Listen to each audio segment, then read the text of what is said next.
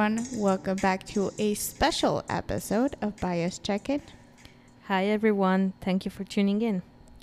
So for this special episode, the controversy around abortion, fueled by medical concerns, religious beliefs, attitudes towards sexual permissiveness, political power, violence, and women's employment.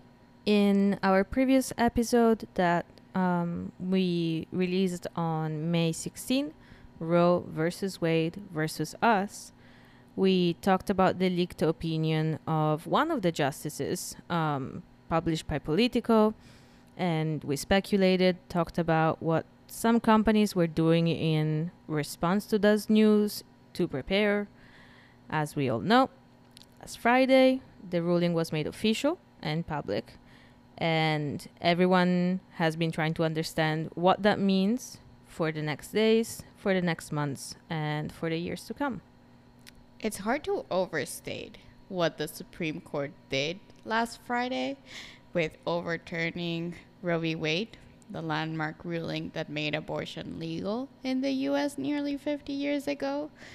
But before we go there, let's give a little backstory. For anyone that doesn't know, the legality of abortion was confirmed in 1973 when the United States Supreme Court struck down a Texas statute that prohibited abortion procedures, no matter how medically urgent they might be. In its decision, the court acknowledged that it cannot rule as to when life begins, since even those in medicine, theology, and philosophy have no consensus on the matter.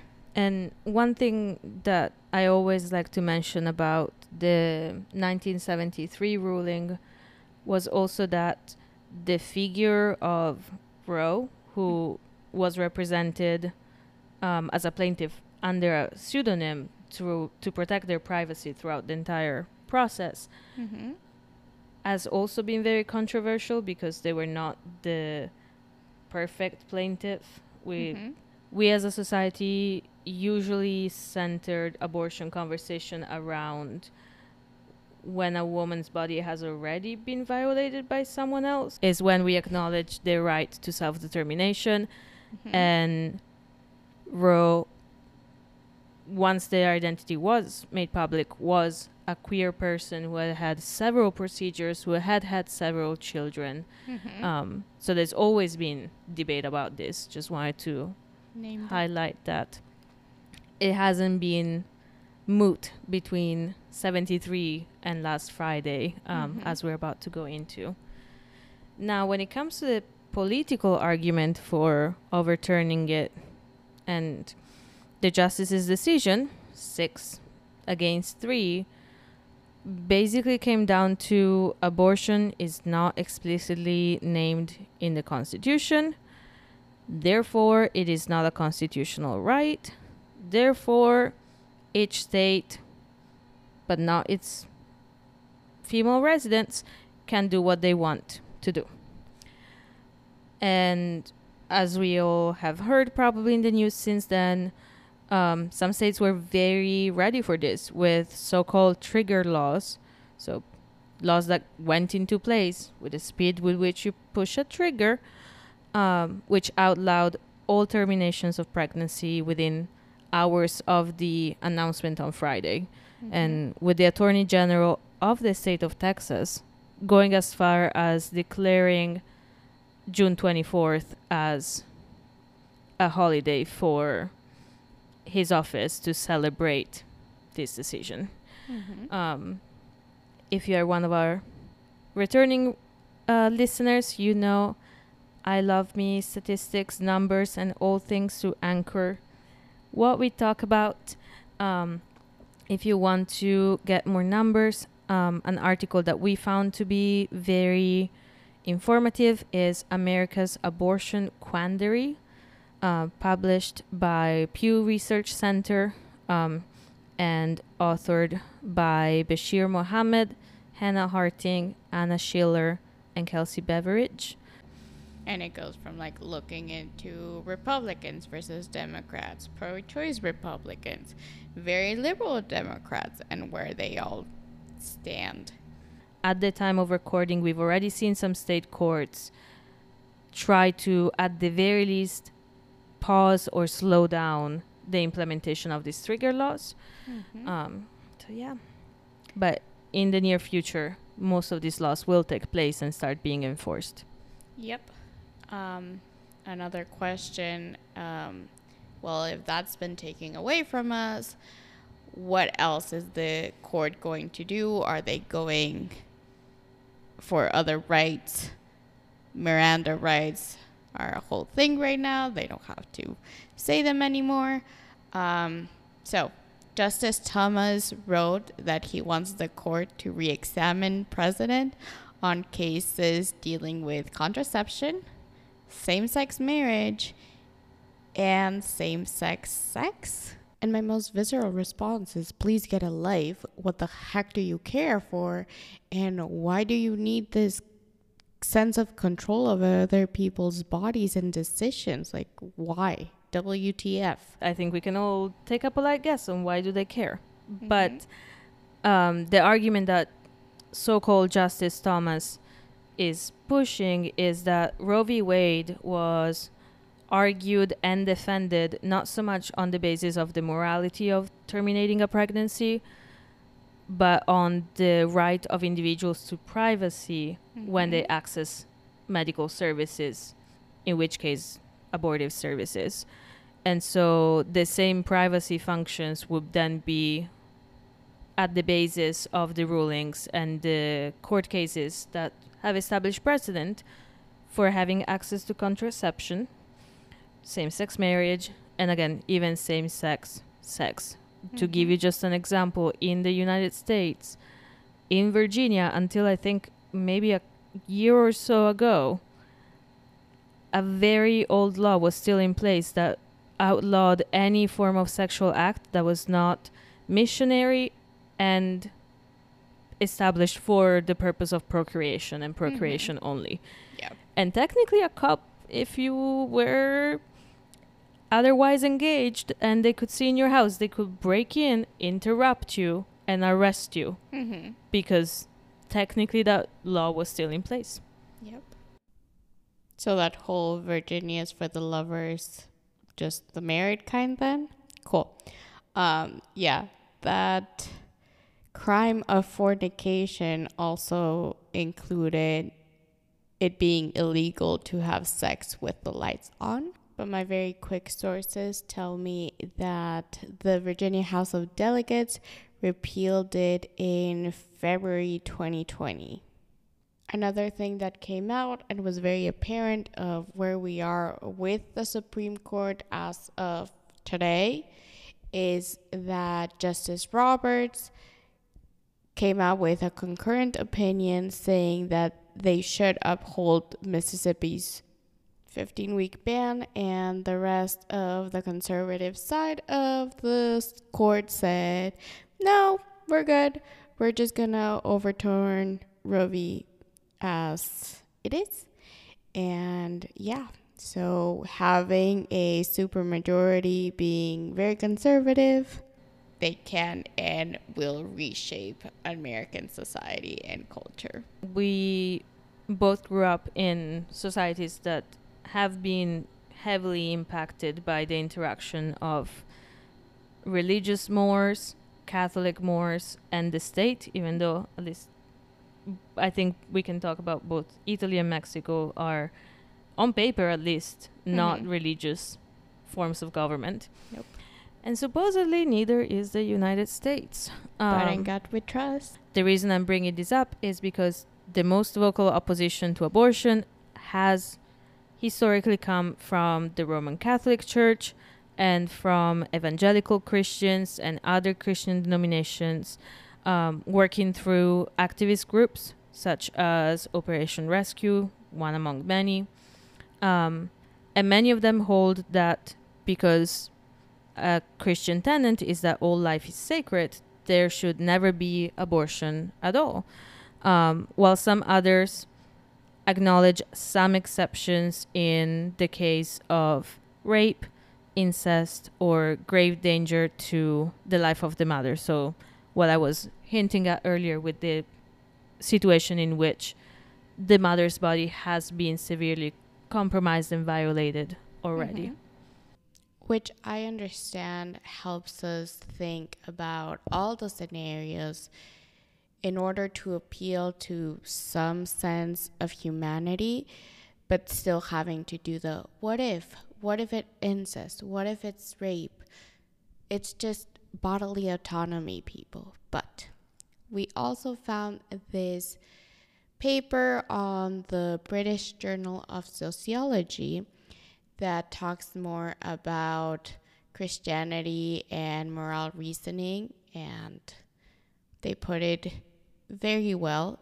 Most importantly, they capture very eloquently what I've been thinking. So, traditional Christianity promotes opposition to abortion using 3 distinct modes of moral reasoning.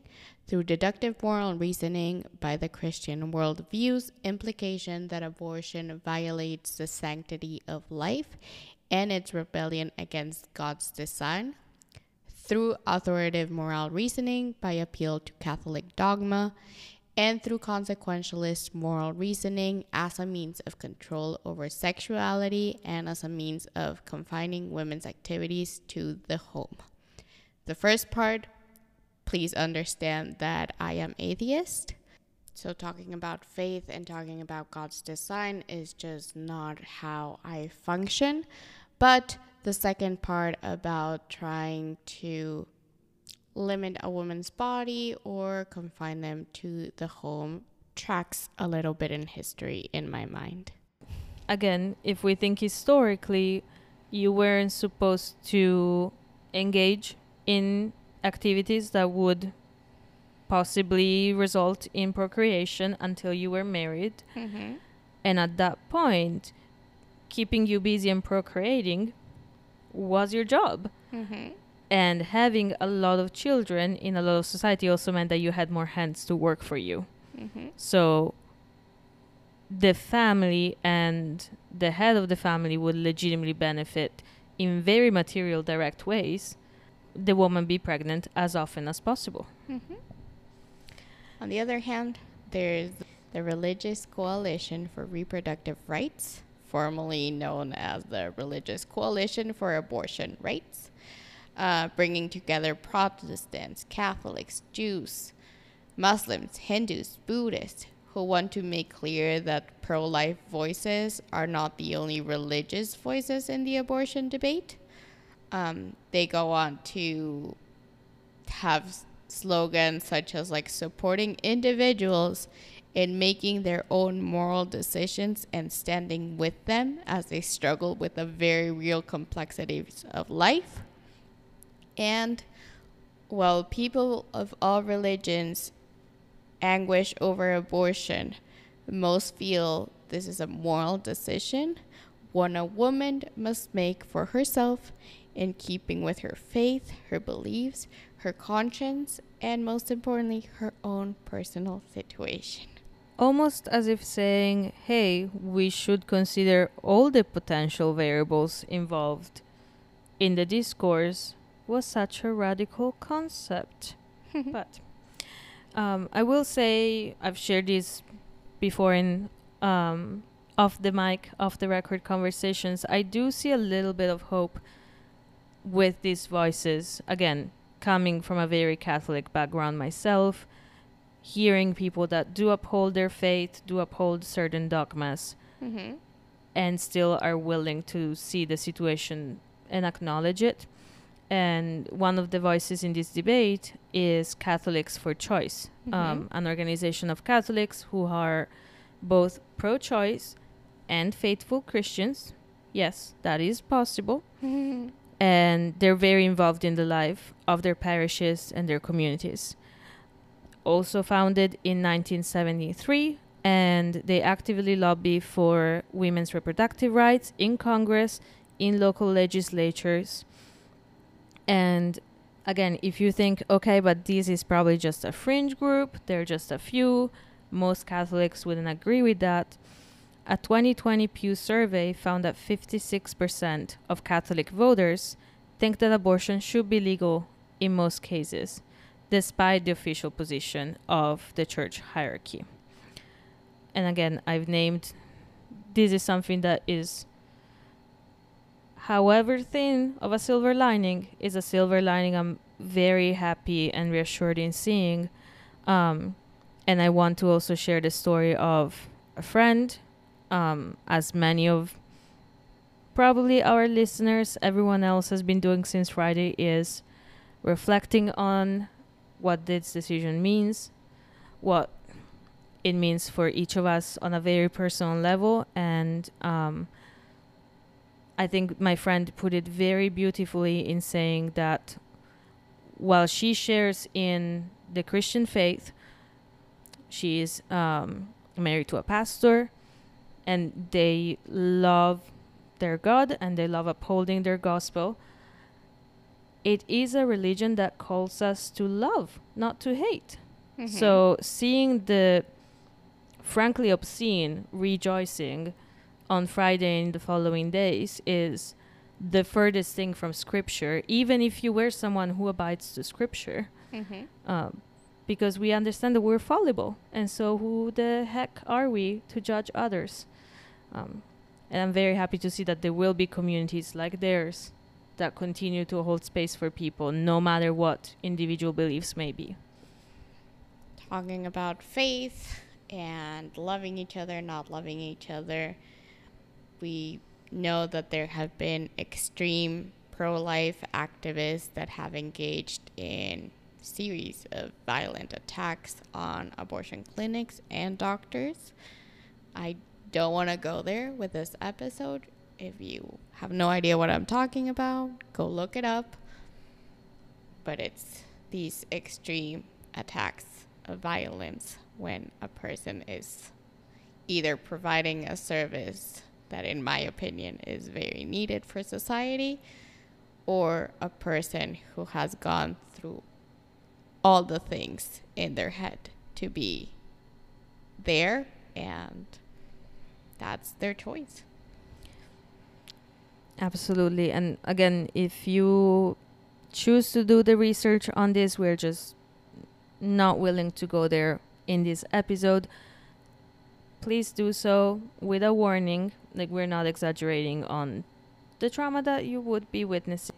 I do want to also very much thank anyone and everyone that volunteers, chooses to work, chooses to give their time and resources to these spaces, because again, they can be incredibly unsafe in seeking services or in offering them. And I've known volunteers to physically put their bodies between someone seeking a service and someone who decided that, again, because their religion preaches love, to spend their weekend hurling insults at strangers minding their business. I know, for example, my mom volunteered to help people get from their cars to the clinic when she was in college. Thank you to anyone and all who does that volunteer work. And then that also brings me to the point of the question of whose voices should count in the decision to terminate a pregnancy, to have an abortion. And that's also incredibly charged. Because, again, you brought the example of, well, if we're talking about religious voices, pro-life voices are not the only ones, but they are, in a lot of spaces, the loudest. And pro-life activists in general often portray the pro-choice movement as viewing pregnancy too individualistically, treating abortion too lightly. There are a lot of narratives about how someone might lightheartedly decide to terminate pregnancies because everyone loves giving a shock to their system and going through that process, right? It's just the same thing as getting a mani. They're just gonna keep doing it. It's like if it was the easiest and most simple method of birth control. Yeah, it's just such an insulting and degrading view of others. And they also associate the movement with the so-called sexual revolution, considering abortion, equating abortion and birth control. And the pro-choice side just stands for the autonomy, the ultimate autonomy of self-determining women and people who can be pregnant in making bodily reproductive decisions. Full stop. That is the part that again, in my own limitations, I have the hardest time processing, because it is a necessary service. My position is that I personally would like to think that if I was ever faced with that choice, I would do everything in my power to continue a pregnancy. So, to an extent, I guess I am pro-life, but it became so charged because I would never impose that very personal choice that I think theoretically, without knowing the implications, that I would make. I would never impose that on someone else. Because of self-determination, because you understand that other people have other choices and other lives, and you can't choose for them. So why not just let people do to each their own and just give them access to it just in case? But coming back to our beautiful outline, we've talked about political charges, we've talked about religiosity and how that drives it. Economic effects of abortion, access. Just having access to it. Not necessarily engaging in it, not having a punch card, just knowing that that is an option.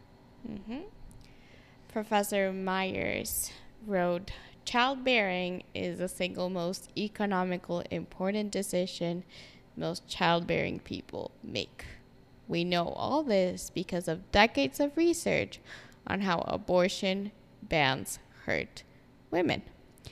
Research that Myers, along with 150 other economists, outlined in an amicus brief to the Supreme Court in Dobbs versus Jackson's Women's Health Organization, the Mississippi case I was referencing to earlier, which then is responsible for appending Roe v. Wade.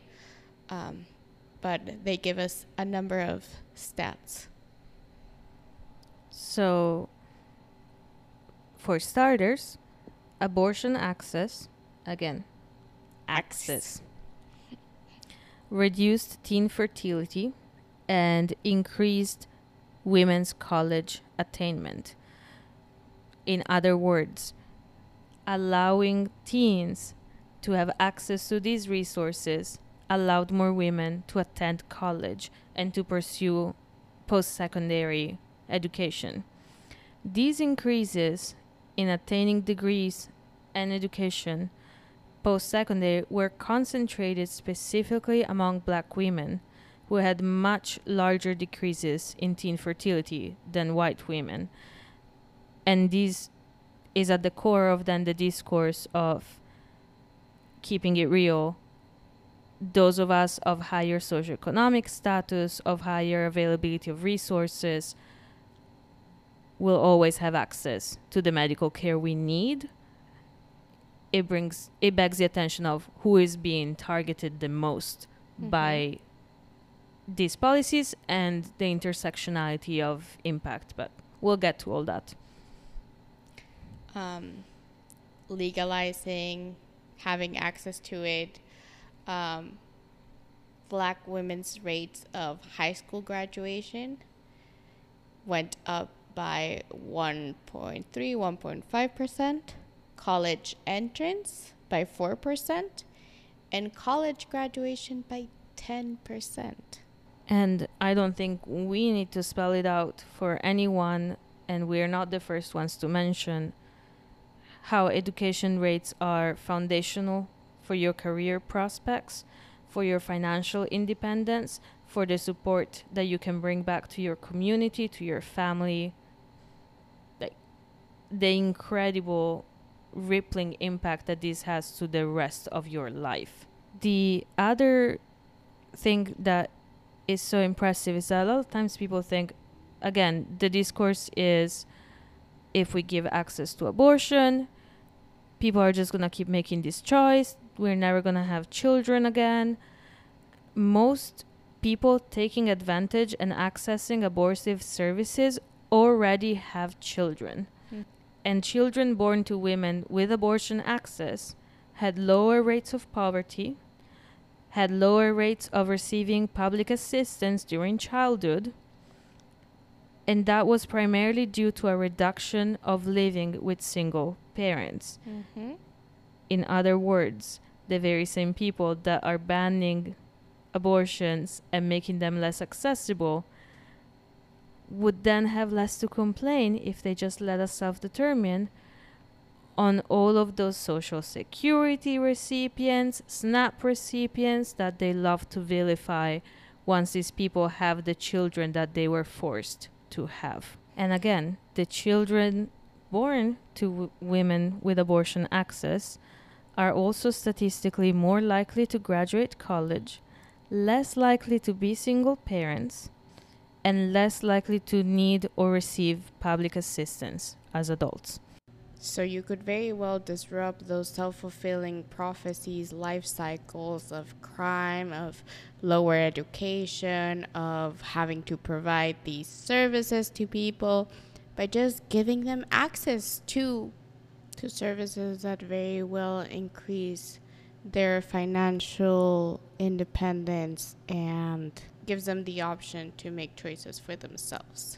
And there's also the argument that we were talking about that Stephen Levitt presents in the first iteration of Freakonomics, that when abortion services are accessible, criminality rates also lower. So in a very bleak sense of humor way, it's almost as if conservatives are banning abortions because otherwise they're going to actually have to come up with a political agenda because they're not going to be able to argue against anyone anymore. Many, many long-term studies looking at outcomes of women who were unable to get an abortion versus those who did. Other things that we want to look at are, for example, women's labor force participation. We talked about it in our other episode, but just horning it in. Abortion access is a major force that has driven women's labor force participation. Nationally, women's labor force participation was around 40% before Roe. It went up to like 60% right before the pandemic. We know pandemic, a lot of women had to take off, whole thing. But the abortion ban could thought out or reverse some of these gains. Using data from the Turnaway study, the landmark research that compares outcomes over time for women across the country who received or were denied abortions, found that 6 months after they were denied an abortion, women were less likely to be employed full-time than those who received an abortion. The difference remained significant for like 4 years after those women were denied abortions, a gap that affects employment prospects even further into the future. This is also in a country that does not guarantee paid maternal leave. There are no protections for it. Unpaid maternal leave, if someone is able to plan for it and has the financial means to engage in it, it's only protected at the federal level for 12 weeks, meaning that an employer could require you to come back when your baby is 3 months tops. That's assuming you worked until the minute you went into labor. Yeah. And that then means that childcare is needed, that someone else needs to be employed to support you, that you may or may not have family that you can rely on. So it makes perfect sense to me that you're less likely to be employed full time, and that you Another 4 have to years. not only work to support yourself and your child, but also to be able to afford the care that your child needs, Mm-hmm. as well as the fact that, again, and it's worth mentioning, with so many states being at will employment states, Mm-hmm. it is really hard to prove that someone was terminated because of their pregnancy or because of performance issues. Just throwing it out there, not saying that is always the case, not all employers are evil, Mm-hmm. but that is a possibility. On this point, there's also a notable mention I want to make, which is the Mommy Project, which helps women and parents who left the workforce to take care of their children, to re-enter it, and try to bridge the gap in gains. So, quick shout out to them and the wonderful work they do. Mm-hmm. Because historically, the types of jobs women get will be more restricted, and their career aspirations will be limited. Mm-hmm. Being deprived from the autonomy of choosing significantly affects what type of jobs you can get, often steering them to part-time work, lower paying occupations, occupations that afford more schedule flexibility, because who's gonna go running and take care of the kid or taking them out of school, appointments, yada yada. The initial expansion of birth control pills, abortion care in the 70s in the US, shows us that when women do have a little more certainty and control over their family planning, they do make choices differently because all of a sudden they have a choice. Mm-hmm. And these can also lead to more occupational segregation. So women's overrepresentation that we still see in certain fields like healthcare, teaching, again, lower paying jobs, which reduces wages in those fields, even accounting for education, experience, and location. And again, adding a note that even when the birth control pill became more available, abortion was more available in the 70s, it was still rooted in incredible abuse of women of color, incredible medical torture, and involuntary sterilization to benefit the white workforce and to benefit the white woman in career. And then we're going to do that for minimum wage. That's what we're settling on. Well, yeah. All of this would negatively affect income, the occupational segregation, women taking time out of the workforce, receiving less education, all hurt women's pay, which is already lower on average than men's. Let's just stay there for a second. Still today. One study found that young women who got an abortion to delay an unplanned pregnancy for just 1 year had an 11% increase in hourly wages compared to the mean. Research found that legal abortion access for pregnant young women increased their likelihood of entering a professional occupation by a whopping 35%. So 1 in 3. If existing abortion restrictions went away, and this is previous to last Friday, women across the U.S. would make $1,600 more a year on average. Lost income doesn't just affect women who have unwanted pregnancies, but it affects their families, their existing children, the whole system of that one person. And that brings me back to the whole point of the misnomer that is to call someone pro-life when it comes to this decision. And we've all seen the posters, the memes, the infographics of, well, if you're pro-life, then what about, like, when do we stop caring? What about the children that are already here? What about the millions of children that are in the foster system? The millions of children who are at risk of entering the foster system because their families don't have the means to support them to the bare minimum standards that we as a society have settled on. And it's almost as if this is about control and not actually being pro-life. An argument that we found, again, very bleak but very real, and highlighting even more so how this is not a women's issue. This is a societal issue. This is an issue of violence against everyone.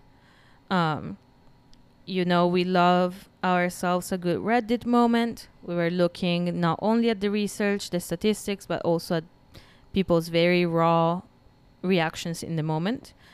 And a man posted on Ask Women on Reddit, would you prefer that your partner to choose you or your baby in the instance where it is not medically possible to save both?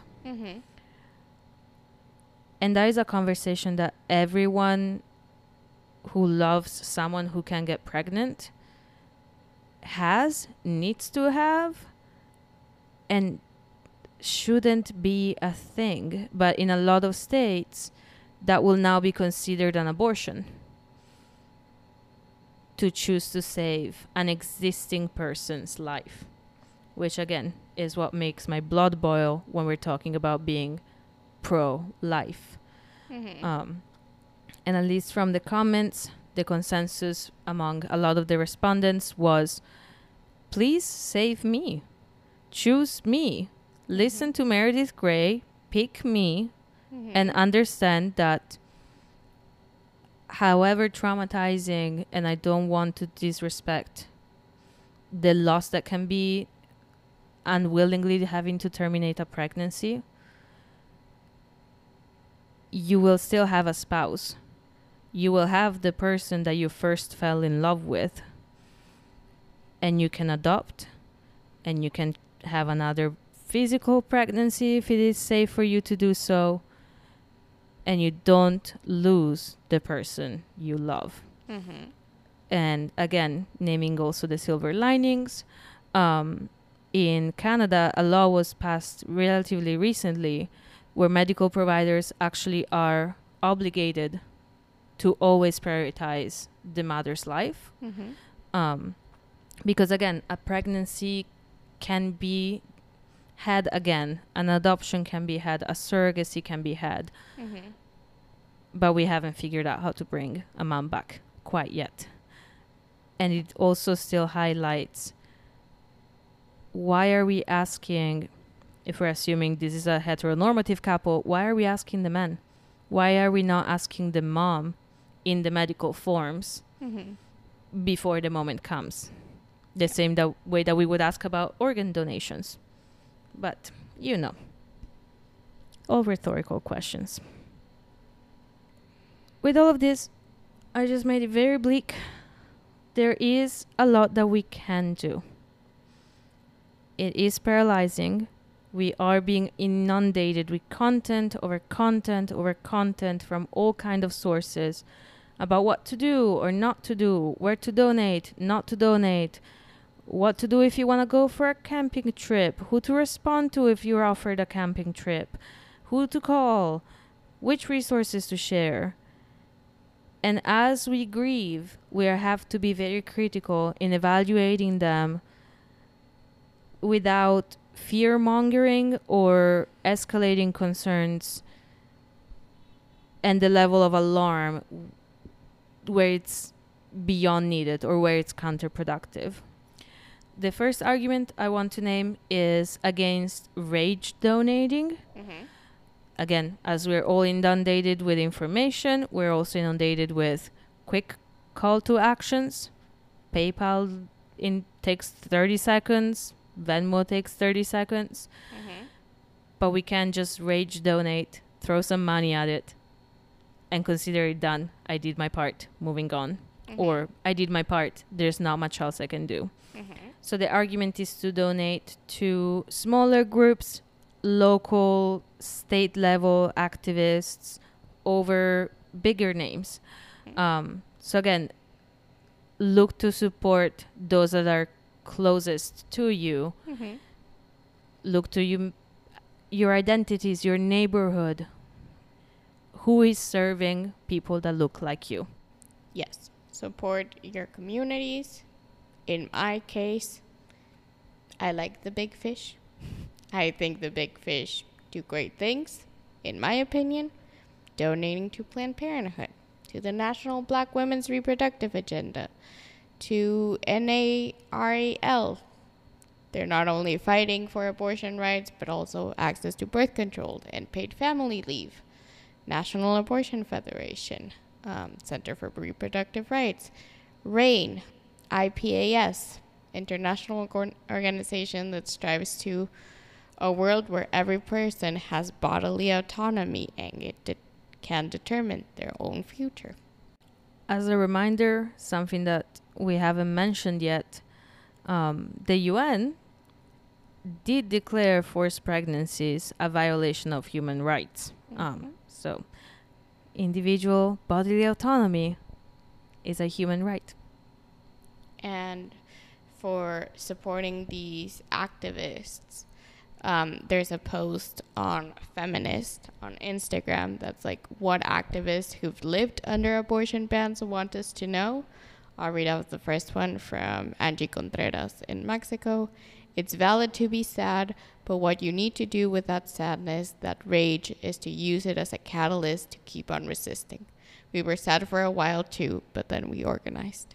Or as Rostom de Parine and Ana Maria Nemenzo in the Philippines put it, we really framed it as a public health issue. I think there's a need for healthcare professionals in the US to band together and make their voices heard. For me, it touches on the idea of like not just rage donating and rage quitting and letting the sadness feel overpowering for ourselves. I've seen a lot of comparisons between modern US and the fictional Gilead from The Handmaid's Tale. And there's a very valid counter argument to that while Gilead is fictional, dystopian, but fictional, and it's centered very much, at least I stopped after the first season, I'm not gonna lie, but it's centered on white women, women of higher socioeconomic status, straight women, realizing that this right has been taken away from us in a lot of situations, in centering that for a lot of people, even before Roe v. Wade was overturned, these rights were already taken away. Again, mentioning intersectionality, centering BIPOC voices, centering queer voices that don't see themselves represented or wanting to exist in a heteronormative father, mother, 2 kids, a sedan, and a white picket fence house in the burbs narratives. And centering that which has already been reality for many of us and not some dystopian fiction, however much we may stand Margaret Atwood. Also on Feminist by Sophie LaBelle, this graphic that goes, "Hello, Gender Helpline. I keep hearing that reproductive rights are LGBTQI rights. Isn't this taking the spotlight away from the deeply misogynistic nature of attacks on reproductive rights? I fail to see how these affect all LGBTQI people." And the response goes, "The main thing you need to know is that queer, trans, and intersex rights that are enshrined in laws throughout the world often use the rights to privacy, body autonomy, and self-determination that came with reproductive rights as precedent." If abortion rights are struck down, these rights, so the right to privacy, body autonomy, and self-determination, also lose their ground, and every ruling that uses them, such as the American marriage equality ruling, could potentially be challenged or nullified. And reproductive rights reach far beyond the issues of abortion and concerns anyone with a body that authorities want to regulate. It has less to do with uteruses and more to do with control. And that's not even mentioning how clinics that provide abortions and who would lose their funding are very often the ones that also provide trans and gender affirming care. All the care for those communities. And that goes back to the 2016-2017 argument about defund Planned Parenthood as well, when there was a big ruckus with our representatives about how federal funds shouldn't go to funding abortive medical services, and they didn't, because those services were funded through other sources of income for those organizations. But look at the websites, look at the information that's out there for the providers, and look at all of the other services that are given that might be the only ones in some communities. The other argument, speaking of our elected and not elected representatives, again, hi Justice Thomas, is for anyone who is eligible to vote, register. At the time of recording right now, we just closed the elections in Chicago for aldermen and local representatives. Each election counts. Each vote counts. If you're eligible to vote, federal elections are coming up in November. Vote. There's not much more to say there. Do your research and vote. All of the voting on who voted to confirm the justices, who funded the people who voted to elect the justices, to confirm the justices, all of that information is public. Is it easily accessible? Not always, but it is public. Research. You have access to Google, people. Do your research.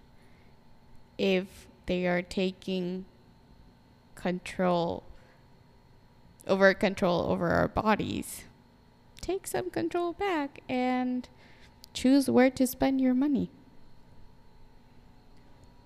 Talking about spending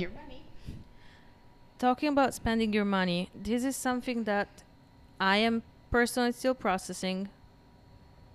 So worth mentioning, worth thinking about. The whole issue of bulk buying Plan B, abortive pills, contraceptives.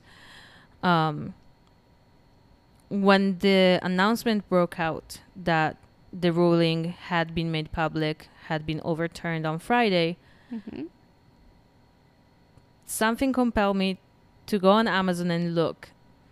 How much is Plan B right now? Because I bet you in 24 hours is going to be more. And today, Amazon and other providers limited the amount of Plan B that you can buy in a single purchase. Because people were bulk buying them to try to protect themselves, to try to prep in instances where they might need them. Already, Plan B and similar services are not cheap.